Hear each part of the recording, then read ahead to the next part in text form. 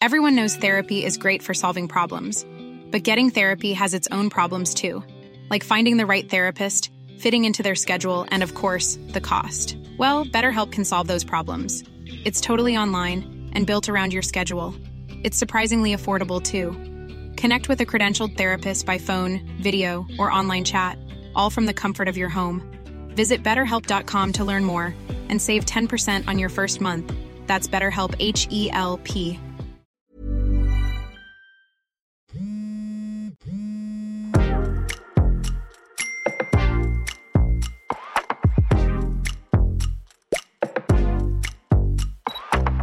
Hello, you're very welcome along to this week's edition of the Group Chat. I am news correspondent with Virgin Media News, Richard Chambers. I am joined, as always, in studio by fellow news correspondent, Zara King. Hello, how are you? Political correspondent, Gavin Riley. Hey Richard, how are you? How's your week going? I'm good. We're laughing instinctively because of how many times we had to record last week's intro in which we all had systemic laughing fits, footage of which we will never allow anyone to see ever again. Look, I'm just going to say, look what happens when I'm in the chair. Professionalism. Just down the line dedication. Whereas when I'm on duty, we're just laughing all the time. I want to tell, I put my tree up, guys. Did you? Very excited. Got the tree. Went for my authentic Christmas tree experience and I have it up. Right. Full of Instagram stories with Taylor Swift, Christmas tree farm soundtracks and everything. Yeah. Lovely basic Christmas. Thank you, everyone. Thank you. A lot of you. One thing I was covering this week, which got a lot of reaction, was the nurses and midwives, the INMO. They put out a survey of their recently graduated nurses, as in 2022's batch of graduates. They did a very detailed survey on what life is like for the future of our health service. It wasn't pretty reading, as many of us might have suspected. We talked a lot about the brain drain, the exodus in the health service. How the grass is greener. Grass is greener. Once again, we come back to effectively 2/3 of newly qualified nurses and midwives are pretty much deciding whether or not to fly the coop and are leaning towards let's get out of here. 33% of the ones who are based around Dublin, Cork, Limerick, sort of the major cities, are like, I'm going to have to move back home because I can't afford to live in the major cities in Ireland, which is a damning indictment, since as that's where all of our major hospitals are. So really, to exemplify this entire point, I was speaking to Louise Corcoran, who is a recently qualified midwife working in Holles Street, the National Maternity Hospital. She's moving back home to Galway to live with her parents. Such is the situation in Dublin with rent. She's come to the end of her lease. So here's a little bit of her story. I'm trying to get my best experience that I can for my own career, but it's the rent is too much. Like, I'm going to have to move home. Like, obviously, like, there's going to be less experience.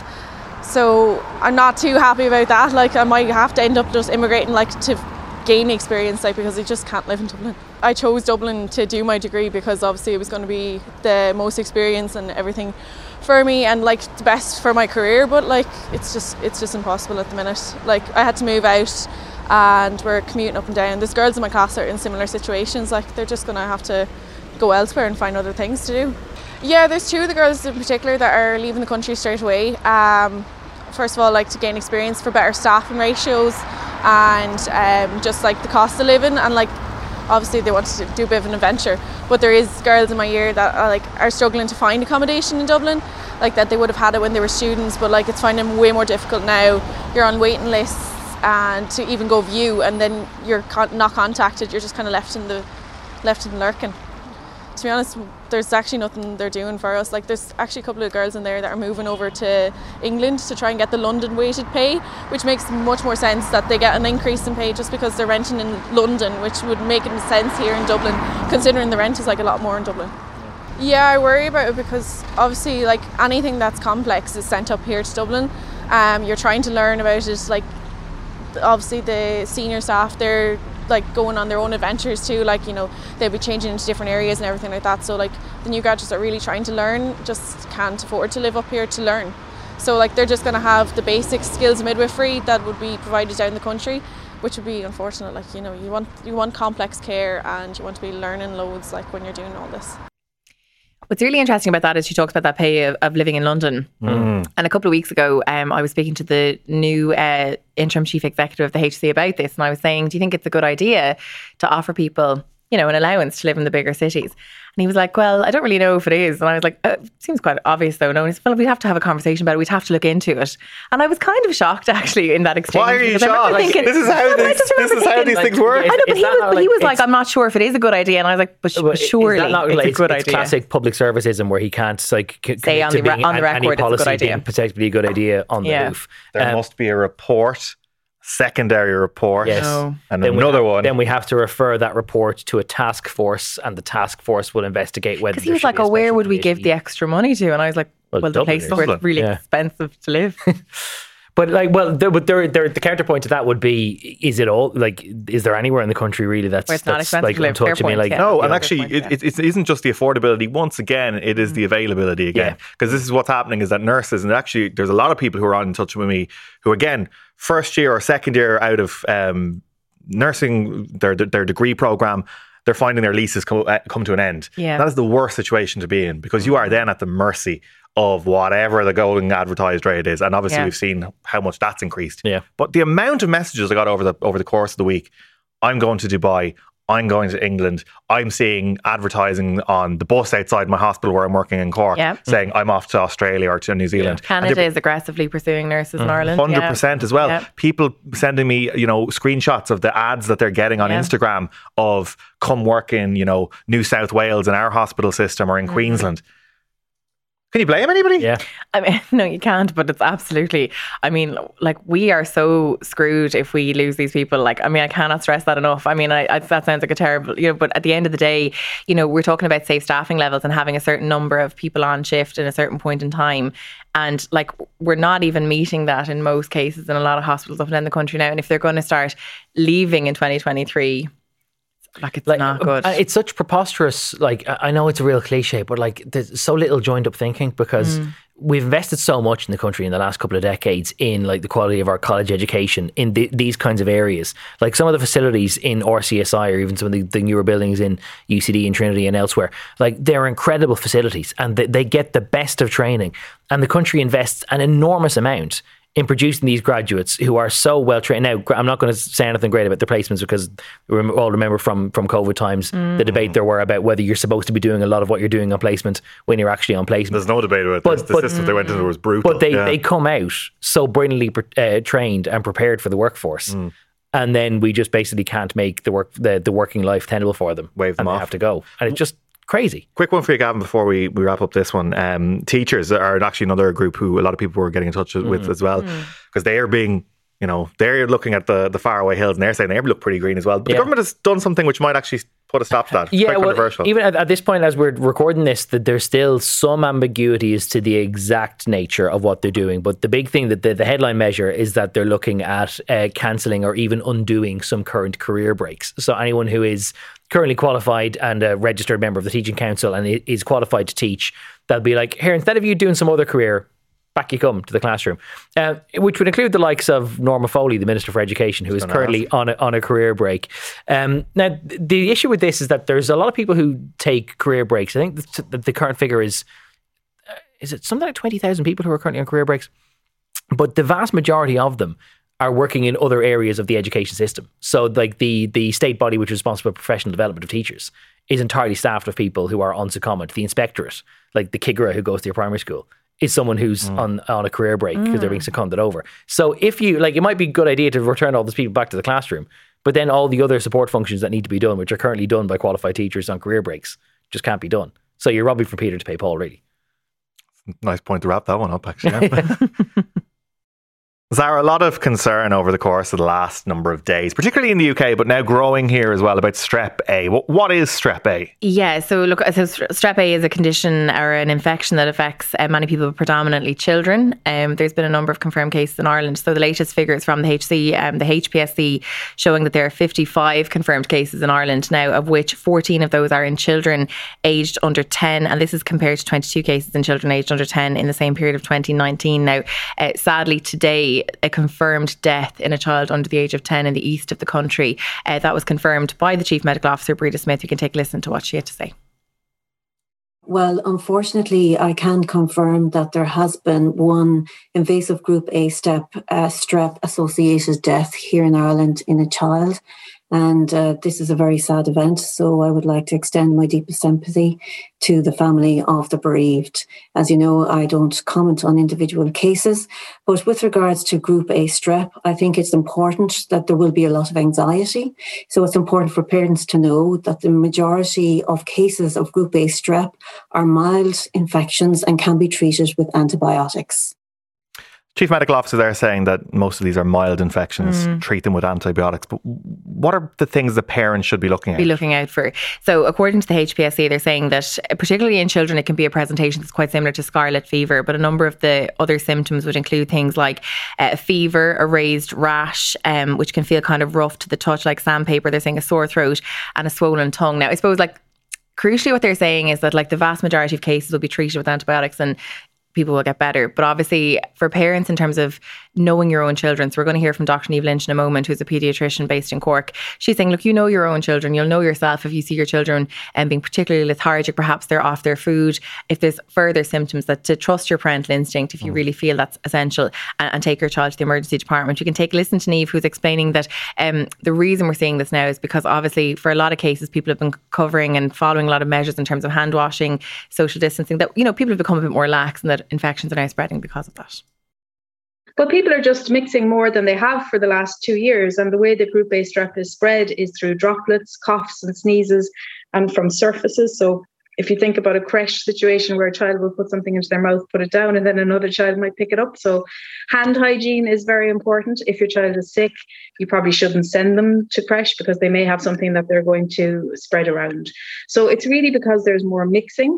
But still the numbers of Group A strep are lower this year than they were pre-pandemic. So it's not back up to what we would have considered normal levels in the past just yet. Gavin, there's been a lot of media coverage on this, and understandably so, given, that it involves children predominantly.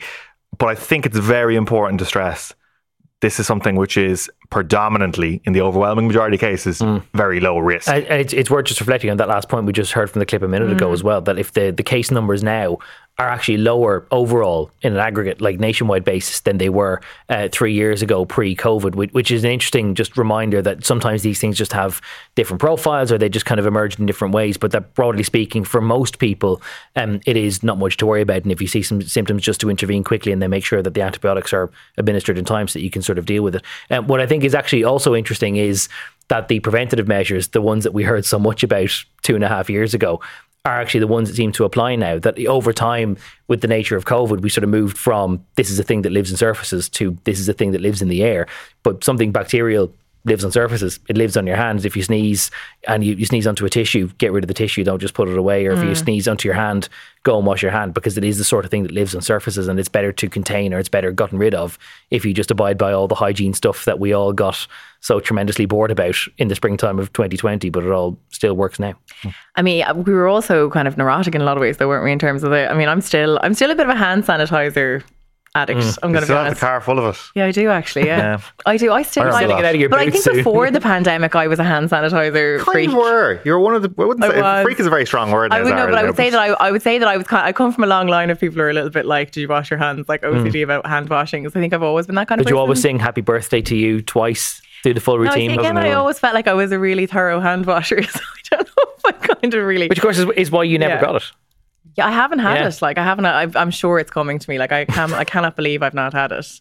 No, right. I'm not a hand sanitizer freak, but I've managed, touch wood, to get by as well. Can we stop calling people freaks on the show, please? No. But I'm openly saying that my hand sanitizing is excessive. I'm owning it. It's fine. But yeah, look, I think just to go back to that point that you make though, Gavin, crucially, people will hear Strep A, and I think it's just, you've touched on it there as well, Richard. It's not something that we should be mass panicking about. It really is kind of what we're getting from all of the medical experts. We're not medical experts, obviously, but the general consensus is don't have a meltdown about this. Good. Well, that's something that is worth bearing in mind, because you will see headlines everywhere. So yeah, just a bit of perspective, I suppose, on that. But sticking on the general sort of health perspective of things as well, we have obviously on this podcast over the last number of weeks focused a lot about the legacy of Vicky Phelan. That was called up again in the Dáil as of late, Gavin.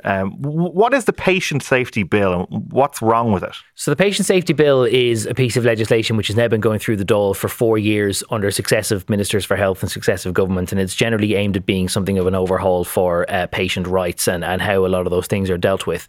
And in the light of Vicky Phelan's death, there's now a renewed urgency to get that fully passed. And the plan was to get it passed by Christmas and to make some changes to it so that it was more robust when it came to open disclosure. Now, regular listeners and viewers will know what open disclosure is, but for those who don't, it's basically this idea that if there's been some kind of error or oversight in your medical care, that they have a duty to let you know about it, so that you don't have a circumstance, as happened in the case of Vicky Phelan, where Cervical Check became aware of a misreading or alleged misreading of a slide, and it was passed down to medics and consultants and the likes, but it was never transmitted to the patient. The idea is, let's never do that again. Let's make it binding that you tell the patient. The problem that arises now is that actually, as we record this, it's due to be debated in the Dáil in a few hours. There's only 2 hours set aside to debate it because the government is so keen to get it on the books ASAP. But now there's a dispute around whether what they're doing actually passes what they're calling literally the Vicky Phelan test, in that it seems, and this is open to interpretation, it's a bit technical, so I won't get too into the weeds of it, but it seems, based on the wording of what the government has published, that this might only apply in instances where a woman actively seeks a review of her own cancer screening slides and her own sort of history in that program.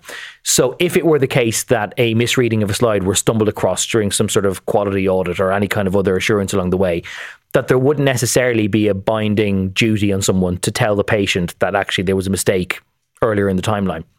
Now, the government would say, well, actually, all those other quality assurances, they're always done in a sort of an anonymous way, that you never, when you're doing a quality assurance or you send it out for second opinion, you don't have names on the slides. So if there's an error discovered, you actually can't attach it to someone. But then others are saying, well, that wasn't always the case, that, in instances like some of those who have since become high profile cases of cervical cancer, it wasn't anonymous. There was a subsequent review done. They discovered an error. They passed it on. And lo and behold, then this was the sort of thing that should have been communicated. So there's an ongoing debate now as to whether even the government will even try to rush this through. There's some people, and the Taoiseach today in the Dáil seemed very open-minded, that he would rather have this done correctly than done quickly. So there is a chance now that the government might end up sort of slightly long-fingering this, which is unfortunate that it might mean... There's ups and downs to that, isn't there? Obviously, if you're pushing this further and further down the road, however you handle this, there are going to be associated issues. If it gets pushed beyond 2 weeks' time, then you're getting into a Christmas recess. You could potentially have a new Minister for Health. We don't know how the reshuffle is going to go. And if there's a new minister in, or there's any sort of revised priorities, it is one of those things that kind of slides a little bit down the agenda again. Part of the reason why it's supposed to be happening this week is because the minister who was in situ at the time of Vicky Phelan's death said, I want to get this done before Christmas. Those priorities all change if it does slide a little bit further down the line. But it seems as if we're caught in this dilemma where you either act quickly or you act correctly, but you may not be possible to do both. So a lot of people they are put off by how they feel that this, whether or not it does, do justice to Vicky Phelan and the legacy of the work that people in 221 plus have done. So, what's your take on that? Yeah, I think it's very clear from people like Gabriel Scally when he published the report 2 weeks ago that he just thinks it's outrageous that we're still sort of 4 years on and it's still not being dealt with. He just thinks that, we talked about this a couple of weeks ago, that even the use of language about whether people should or would be told, that the fact that, it's not a definite, yes, people should be communicated with and told. And when you talk about that, the way the change would be now if they were to go ahead right now, that would have meant that Vicky still, in her example as a case, wouldn't have found out actually. So really it's not acceptable, but then as you say, it's taken so much time now, it needs to be addressed as a matter of urgency. That's the bottom line here. And everyone within the 221 Plus group would say that. This is one of these things that should have been done years ago. It's to say another 2 weeks, you might say, well, it's taken this long, so what's another 2 weeks? Let's get it right. And I see that argument, and I do think that there's something to be said about that. But in the meantime, there needs to be a cultural change, and that's what it comes down to. This is a policy change, but there's a greater issue, and the likes of Lorraine Walsh has spoken very openly about that. There's a much greater issue around cultural change and sort of, people feeling like they have an obligation to be open to with their patients and having that communication. I think that's actually going to be a bigger shift even than the change of the policy, actually. I know we want to move on, but just briefly, it's worth reflecting as well that the government actually thought it had this nut cracked in March when they were dealing with the previous version of the same bill. And it was put to Stephen Donnelly at the time in the health committee that actually this doesn't seem to meet the tests that the 2-to-1 plus group would put down. And he said, you know what, you're right. I'm going to go away and work on it and come back. Now he's come back 9 months later and there's still dispute about whether it meets the test. And if you long finger it anymore, then how much further into the long grass might it go? Yeah, that's not great, is it? I mean, if you are dealing with what's been handed to you and you say, oh, I'm going to get this fixed and we can't push this back any further, but then it comes back 3/4 of a year later. And it's just still not dealt with. So. Welcome to the Oireachtas. That's how it works. Yeah. Gav, another thing which the government were talking about today, new sort of ways in terms of their handling Airbnbs. Yeah. Because this has been such a bugbear when you look at the overall situation with regarding, the rental market or the housing market more broadly. People will often point to Airbnbs and the governments were like, what can we do? Well, we're a tourism reliant country, so we can't totally clamp down on Airbnbs because tourism is one of our biggest industries, so we can't shut it down. People may have a little bit of deja vu hearing about this because they may remember during the summertime, the government was like, we're going to pass laws now to clamp down on the unauthorised use of Airbnbs. You're going to need to have planning permission. And they did legislate for that for a couple of months. And then they actually annulled their legislation because it turns out that they didn't give the EU enough of a heads up in the meantime. So they very quietly deactivated it. And now they have to go back to the drawing board again. But what they found at the time is that although you now have to have planning permission to use a house or a flat for Airbnb, it was basically impossible to enforce that. Because if you go to Airbnb and you look for a property, you don't get the air code or the precise address of that property until you've basically paid for it. So if you see somewhere advertised, how do you know for certain whether that's one of the ones that has planning permission or not? So they're not going to make you display your air code, but now in a couple of months' time, you will have to have registered with Fáilte Ireland and they'll give you a registration number, sort of like a shorthand, and you'll have to have that. How many houses do they think will this free up? They think 12,000. 12,000 Airbnbs in Ireland. Well, there's much more than that. They think that by clamping down on this, that you would bring 12,000 homes back to long-term use. Their estimation of that is based on the fact that this was also done in Amsterdam, where it apparently resulted in 19,000, and they've just pro rata got more properties used. Wow. The only problem with that comparison is that I think Amsterdam did it during the COVID lockdowns. So there was naturally going to be more homes returned to long-term use when there was no tourism going on. It'd be interesting to know how many of those 12,000 are occupied on a weekly basis and how many just lie vacant week after week. Yeah. So it is one thing the government is doing, but now it means that they have to go back to the drawing board again and go back and legislate for it. And it will 12,000 and it will take effect in March, but then households may have 6 months to register, which means that it might not take effect until September, which is after the next Airbnb tourism season. So sure, only how many? At least a decade into a housing crisis at this point. Sure, what's the rush? Ready to pop the question? The jewelers at BlueNile.com have got sparkle down to a science with beautiful lab-grown diamonds worthy of your most brilliant moments. Their lab-grown diamonds are independently graded and guaranteed identical to natural diamonds, and they're ready to ship to your door. Go to BlueNile.com and use promo code LISTEN to get $50 off your purchase of $500 or more. That's code LISTEN at BlueNile.com for $50 off. BlueNile.com, code LISTEN. One size fits all seems like a good idea for clothes until you try them on. Same goes for healthcare. That's why United Healthcare offers flexible, budget-friendly coverage for medical, vision, dental, and more. Learn more at uh1.com. Well, we're now down to the business end of the World Cup in Qatar, into the quarterfinal stages at this point. And for the most part, and I think you'll agree with this, Zara, as much as you are allergic to the concept of World Cups, a lot of the early coverage of some of the human rights issues, some of the broader aspects of things, that sort of faded away, as some people predicted, as the tournament sort of got into it. It has, but I still feel like we're hearing about it, but definitely not as much as we were in the beginning. I do think, look, as you said, the sport kind of took over. And look, people are right to enjoy the sport to some degree as well. I mean, I know the penalty shootout yesterday went down really well amongst the news. The penalty shootout happened right as the news was starting yesterday, which was actually quite unfortunate timing.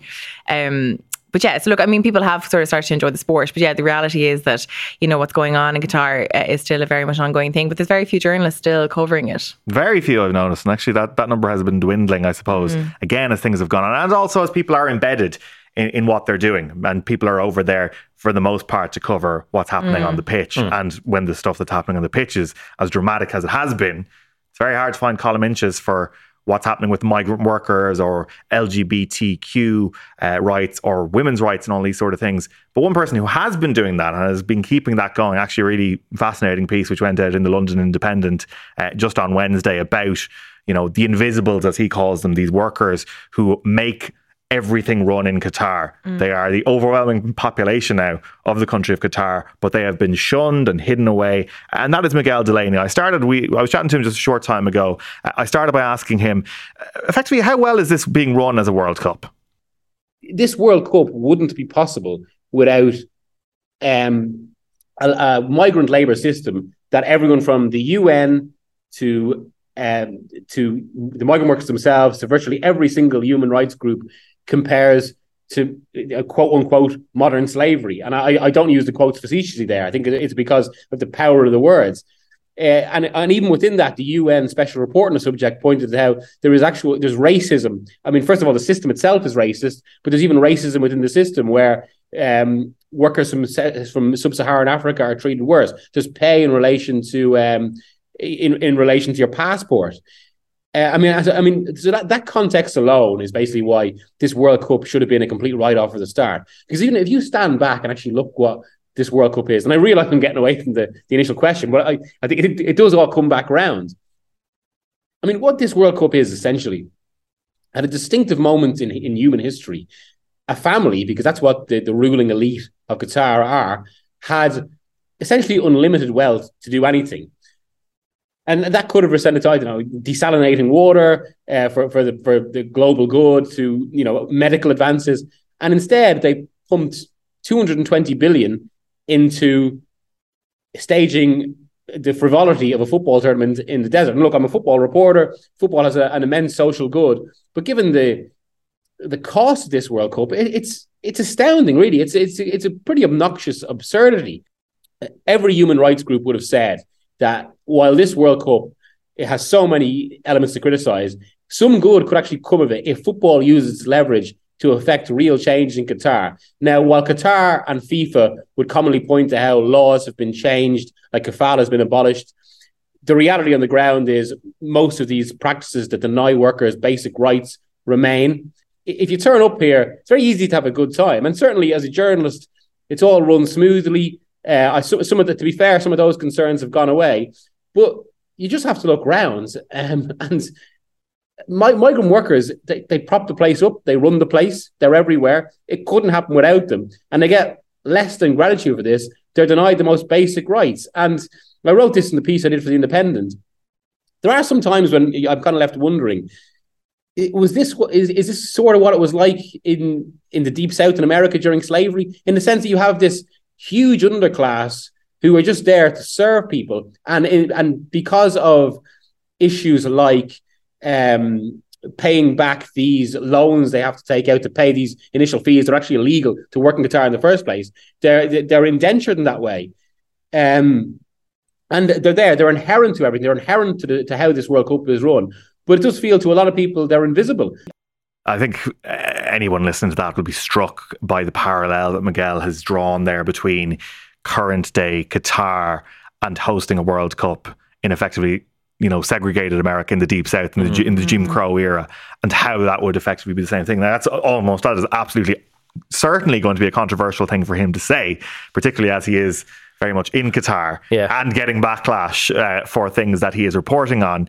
It's admirable bravery, though. Not an easy thing to do. No, it's really admirable, though. One thing that I thought was telling about that, because I know there's actually a little bit of a dispute among the journalists there as to whether they feel like they're even qualified to speak about those sort of parallels, because some of the reasons why they say it is because if they're basically living in hotels for a month, and they're in one FIFA sanctioned hotel, and then they're on a FIFA sanctioned bus to a FIFA sanctioned media centre, and then they're on another bus to a FIFA sanctioned venue, that they don't get to see the real Qatar. But Miguel was making the point in the call that because he's not in a hotel, they're in a rented house, so they're going to a supermarket, so they see a little bit more of ordinary life, if you like, than others do. So the others may be saying, "But what do you know? You're only going through the FIFA media cycle." At least he has some chance to peek outside the bubble and see what it might be like. Yeah, and he did talk to us about what his experience of life outside that bubble was like, and we'll come to that in a second. But it's interesting that you have seen journalists and broadcasters in the West who have taken it upon themselves to effectively go and say, "This is brilliant."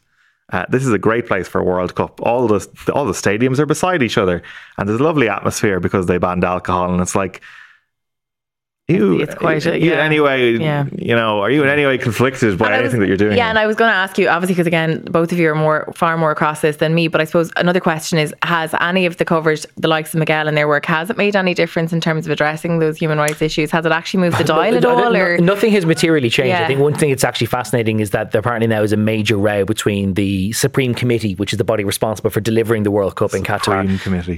Even the name is interesting. It sounds like the Empire from Star Wars or something. There's an enormous row between the Supreme Committee and the BBC, and in particular Gary Lineker, who they've chosen out as being they're unhappy with how outspoken he is about Qatar's human rights record and its approach to dealing with minorities. And even though the BBC aren't necessarily the only people that are doing that, or Gary Lineker isn't the only person doing it, because the BBC is one of FIFA's most long-standing, most reliable and most lucrative partners for the broadcasting of tournaments like this, the Qataris are very unhappy about the amount of focus that they're getting, which the BBC say is no different to many others. For example, the BBC decided not to broadcast the opening ceremony before the first game, and they said, nothing new, we didn't do it in Russia either. But the Qataris felt very slighted that what was supposed to be their, albeit a slightly choreographed, orchestrated way of displaying their true values of what they're about, that the BBC chose not to air that and instead to have a discussion about their record of minorities. Yeah, and in terms of that true record and all of that, Miguel had this to say to us about what he's experienced about life for migrant workers in Qatar. I suppose in terms of what you experience, it depends where you go and what you want to do. There are some limitations, and actually, even in terms of the migrant workers, before the tournament, it was reported it was reported that a government circular had went round to actually send migrant workers essentially back home to cease construction and projects, so they'd be less visible. But of course, this goes beyond construction; it's embedded into the entire state, and this is why it's kind of inescapable. Because I mean, when I walk out, we're not staying in a hotel or that, we're staying in a rented house. But when I walk out the door, it's in one of those compounds. We've got two of the security lads there, and sometimes, I mean, I'd leave the house at a certain time. I come back well over 8 hours later, and they're still there. And I'm like, okay, that's quite a basic thing, but it does point to one of the issues which has repeatedly come up. I'm not saying these workers have necessarily suffered that specifically, but where often one of the most common complaints about workers have to work 12 hours a day every day for months on end with no day off. And I suppose just the point more so is the way it's not just about construction. It's that every element of the day there is a migrant worker here who caters to your need in some way. Even there, I went to I had to go to the supermarket earlier, and there was a woman essentially clicking her fingers at migrant workers to fill up her bag. This is what I'm talking about, all this being normalized, and how when you kind of look at it in that way, it becomes quite unsettling. It's immoral. It's demeaning. As regards, I suppose, to come back to your question in terms of kind of what you can experience, journalists aren't allowed, or one of the things you had to sign to come into Qatar was you're not allowed to film in certain areas like public or government property or labour camps. But the point being really is you can't really escape. Even if you just choose to go to the football, you can't escape this. And like, so I mean, we've tried to kind of make a point of not just doing the football, but covering wider issues. But even from that, like, I mean, I suppose a basic football day we find, you get up in the morning, we're actually staying quite close to the main media centre, which is in the National Convention Centre here in Qatar, which they've made into this airport size thing that caters to every media need. There's genuinely everything there. It is one of the more impressive things I have to say about their infrastructure, something that hasn't been done at a World Cup. But again, and this is why I've noticed some of the debate about Qatar, like some people say to us, well, you're not pointing out any of the positive elements. But I mean, the reality is that the positive elements are irrelevant because it's all shaped and framed and by this much weightier moral issue. One person who has attracted a lot of attention for what he has said during this World Cup, as he always does, is Roy Keane. Zara, Roy Keane is now the national enemy of Brazil. Can you guess why? I've no idea. No idea. He criticised the dancing. So Brazil I saw the dance. I love the dancing. Dancing is absolutely I saw the fantastic. dancing, and I'm a big fan of the dancing. I think the dancing is absolutely fantastic. So Brazil beat South Korea, the Republic of I've Korea. seen nothing from the World Cup, but I've seen the dancing. That's all you need to see. Listen, it's very entertaining. It's past the Zeitgeist test if you've seen the dancing. Can I be honest? I barely know the World Cup was on. That's how removed I am from this. Isn't that Pretty impressive. But that does say something about all this. I'm so far removed from it. I forget until I see all of you gathering around the telly in the newsroom that the World Cup is even on, actually. It's really bringing people together. But right. Driving Roy Keane and Brazil apart, though. Roy Keane, so he criticised Brazil danced for every one of their goals, the 4 goals they scored against the Republic of Korea, as is their want. People will remember players like Ronaldinho and Bebeto dancing. Yeah, we all remember Bebeto in 1994 after his baby had been born. The cradle. The rocking the cradle thing. Yeah. I did see somebody did like a TikTok mishmash of a lot of footballers dancing. I guess it was brilliant. I thought it was great. It's not a problem. But anyway, the people somehow social media has brought Roy Keane's rant in which he sort of said it was disrespectful, that they were doing a jig, and that he hasn't seen as much dancing since Strictly. They brought all this to the attention of the people in Brazil. Showing up with paddles, giving them an point on the disrespect? Basically, that it's not showing respect to the opposition, but I think that's nonsense. If you're clobbering the opposition, being at the mercy of criticising Roy Keane in a public if you're forum. clobbering the opposition like Brazil were, I think you're already disrespecting them by knocking the pants off them on the pitch anyway. So he thinks it's like gloating, like he thinks it's quite rude. Yes. Which is nonsense. But look, I think it's kind of nice, to be honest. Like, you're at the World Cup, you've just scored a goal. Like, is there ever more of a peak moment where you're going to want to like dance with absolutely joy? Not. Yeah, no. You're dead right. But anyway, people in Brazil, including a leading film producer, said F Roy Keane. He hasn't a clue what he's talking about. Effectively, everybody in Brazil, including like sports stars, cultural people, have come out and hammered Roy Keane because it's actually quite interesting. We talked before, about Brazil and the politics there. Bolsonaro has been voted out. Yeah. Hard right thing. How divided Brazil is, and you've got these ongoing protests. The football team is probably one of the few things which is keeping Brazil together. And you have Neymar, the star of the team, very close to Bolsonaro, and then you have Richarlison, who's probably been the star for them in this tournament. Very left wing, very pro science at the time. It was very difficult to be like that in Brazil. Dancing together after scoring goals. Pretty good. That's kind of nice. That's what football's supposed to do, is bring people together. And Roy Keane's rocking the boat. Well, it's brought Brazil together and now being entirely on Team McCarthy for Saipan in 2002. One issue we have covered in the podcast is Iran. Yeah. A lot of people have seen headlines over the weekend that we quickly wanted to address. The headlines effectively said that the morality police is being disbanded. Now, as far as we know, that is not the case. That this has been a bit of a PR stunt by the regime in Tehran. In fact, some leading news agencies in Iran have said that actually morality police patrols have increased since this news came up over the weekend. One report actually saying that increase in patrols, geographically there's actually been an increase in protests, even in ultra-conservative areas. The news agency Tasnim reported that an amusement park at a Tehran shopping centre was closed by the judiciary because the operators of this amusement park were not wearing the hijab properly. Hundreds of people now, though, are now known to have died in the clampdown. And despite the fact that it seems that the regime is playing for international headlines and successfully, judging that everybody around the world was saying, the morality police is gone. Yeah.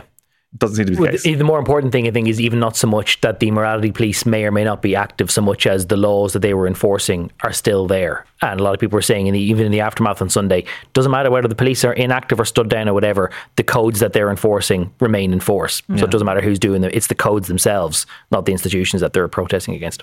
The regime as well, sort of actually not commenting on those, the sort of the report which initially led to this. So, I mean, you have to take their silence as the fact that this isn't being acted on. They have no instinct to try and put this away whatsoever. There is a new documentary coming out on Netflix this week.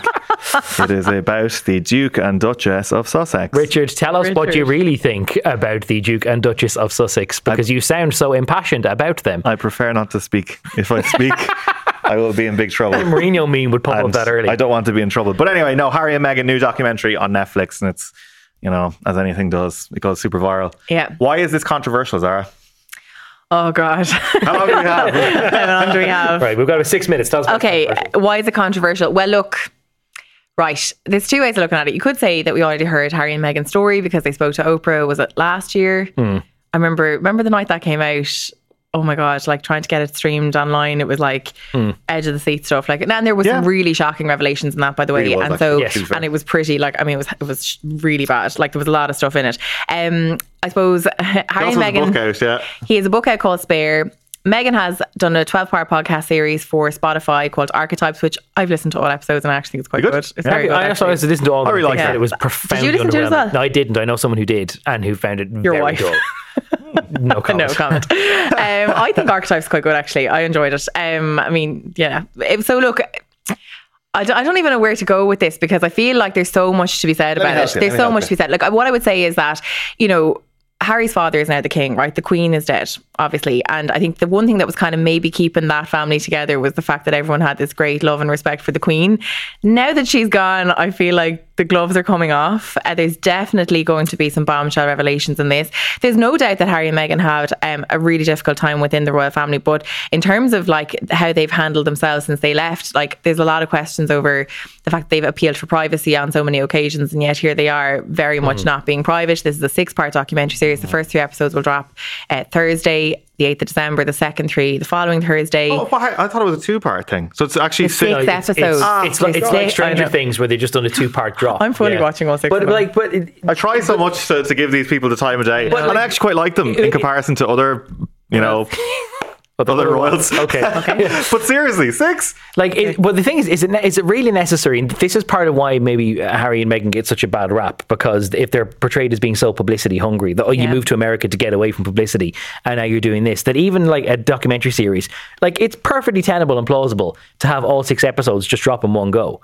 So, like, even is there argument? I would say it's Netflix. I would say that's more of a Netflix thing than a Harry and Meghan thing, though. In fairness, because like even they dropped the trailer, was it like last week when like Kate and William were in the States and they were there for like, you know, an awards. Well, I know, but like that's probably more. I don't know if you saw the editing of that, but there's like a shot of Kate looking quite like annoyed, and the shot is, and there's a kind of a sound effect that goes with it, and it's the editing of the trailer was very specific to indicate that there's not a good relationship between them. The trailer, yeah, like you can have all the sympathy in the world for Harry and Meghan, and there are plenty of reasons to have lots of sympathy for them.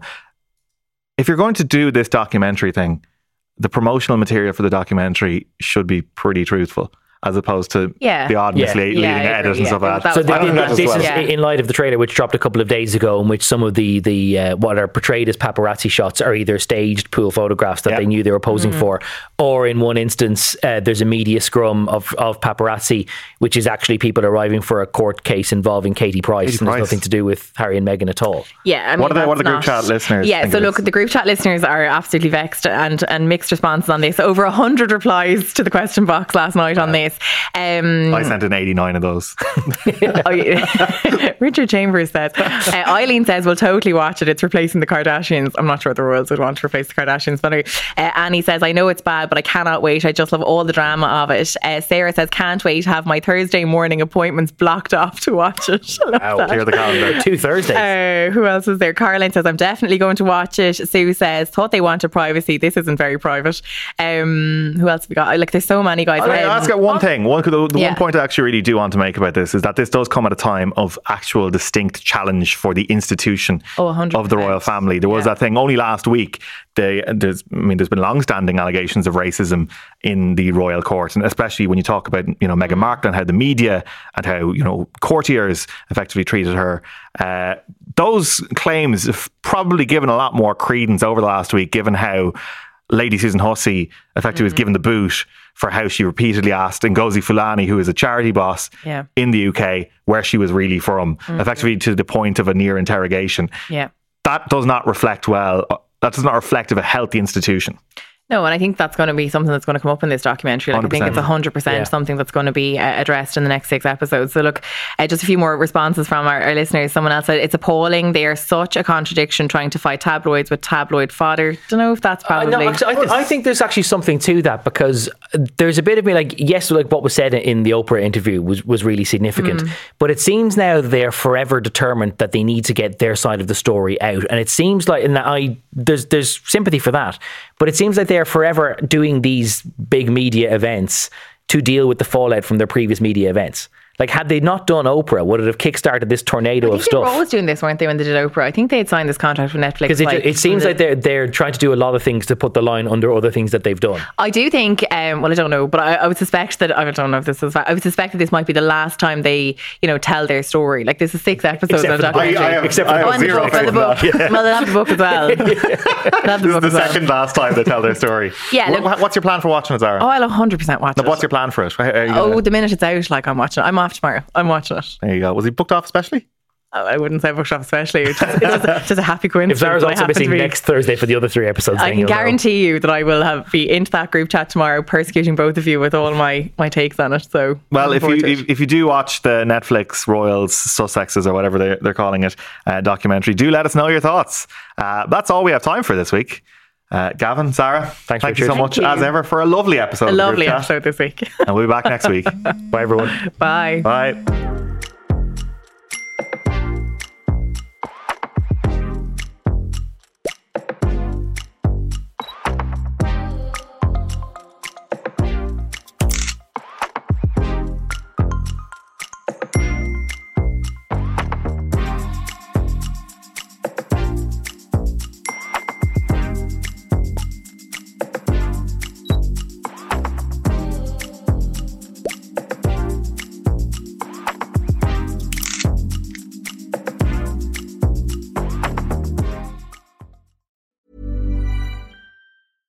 Imagine the softest sheets you've ever felt. Now imagine them getting even softer over time. That's what you'll feel with Boll & Branch's organic cotton sheets. In a recent customer survey, 96% replied that Boll & Branch sheets get softer with every wash. Start getting your best night's sleep in these sheets that get softer and softer for years to come. Try their sheets with a 30-night guarantee. Plus, get 15% off your first order at bollandbranch.com. Code BUTTERY. Exclusions apply. See site for details.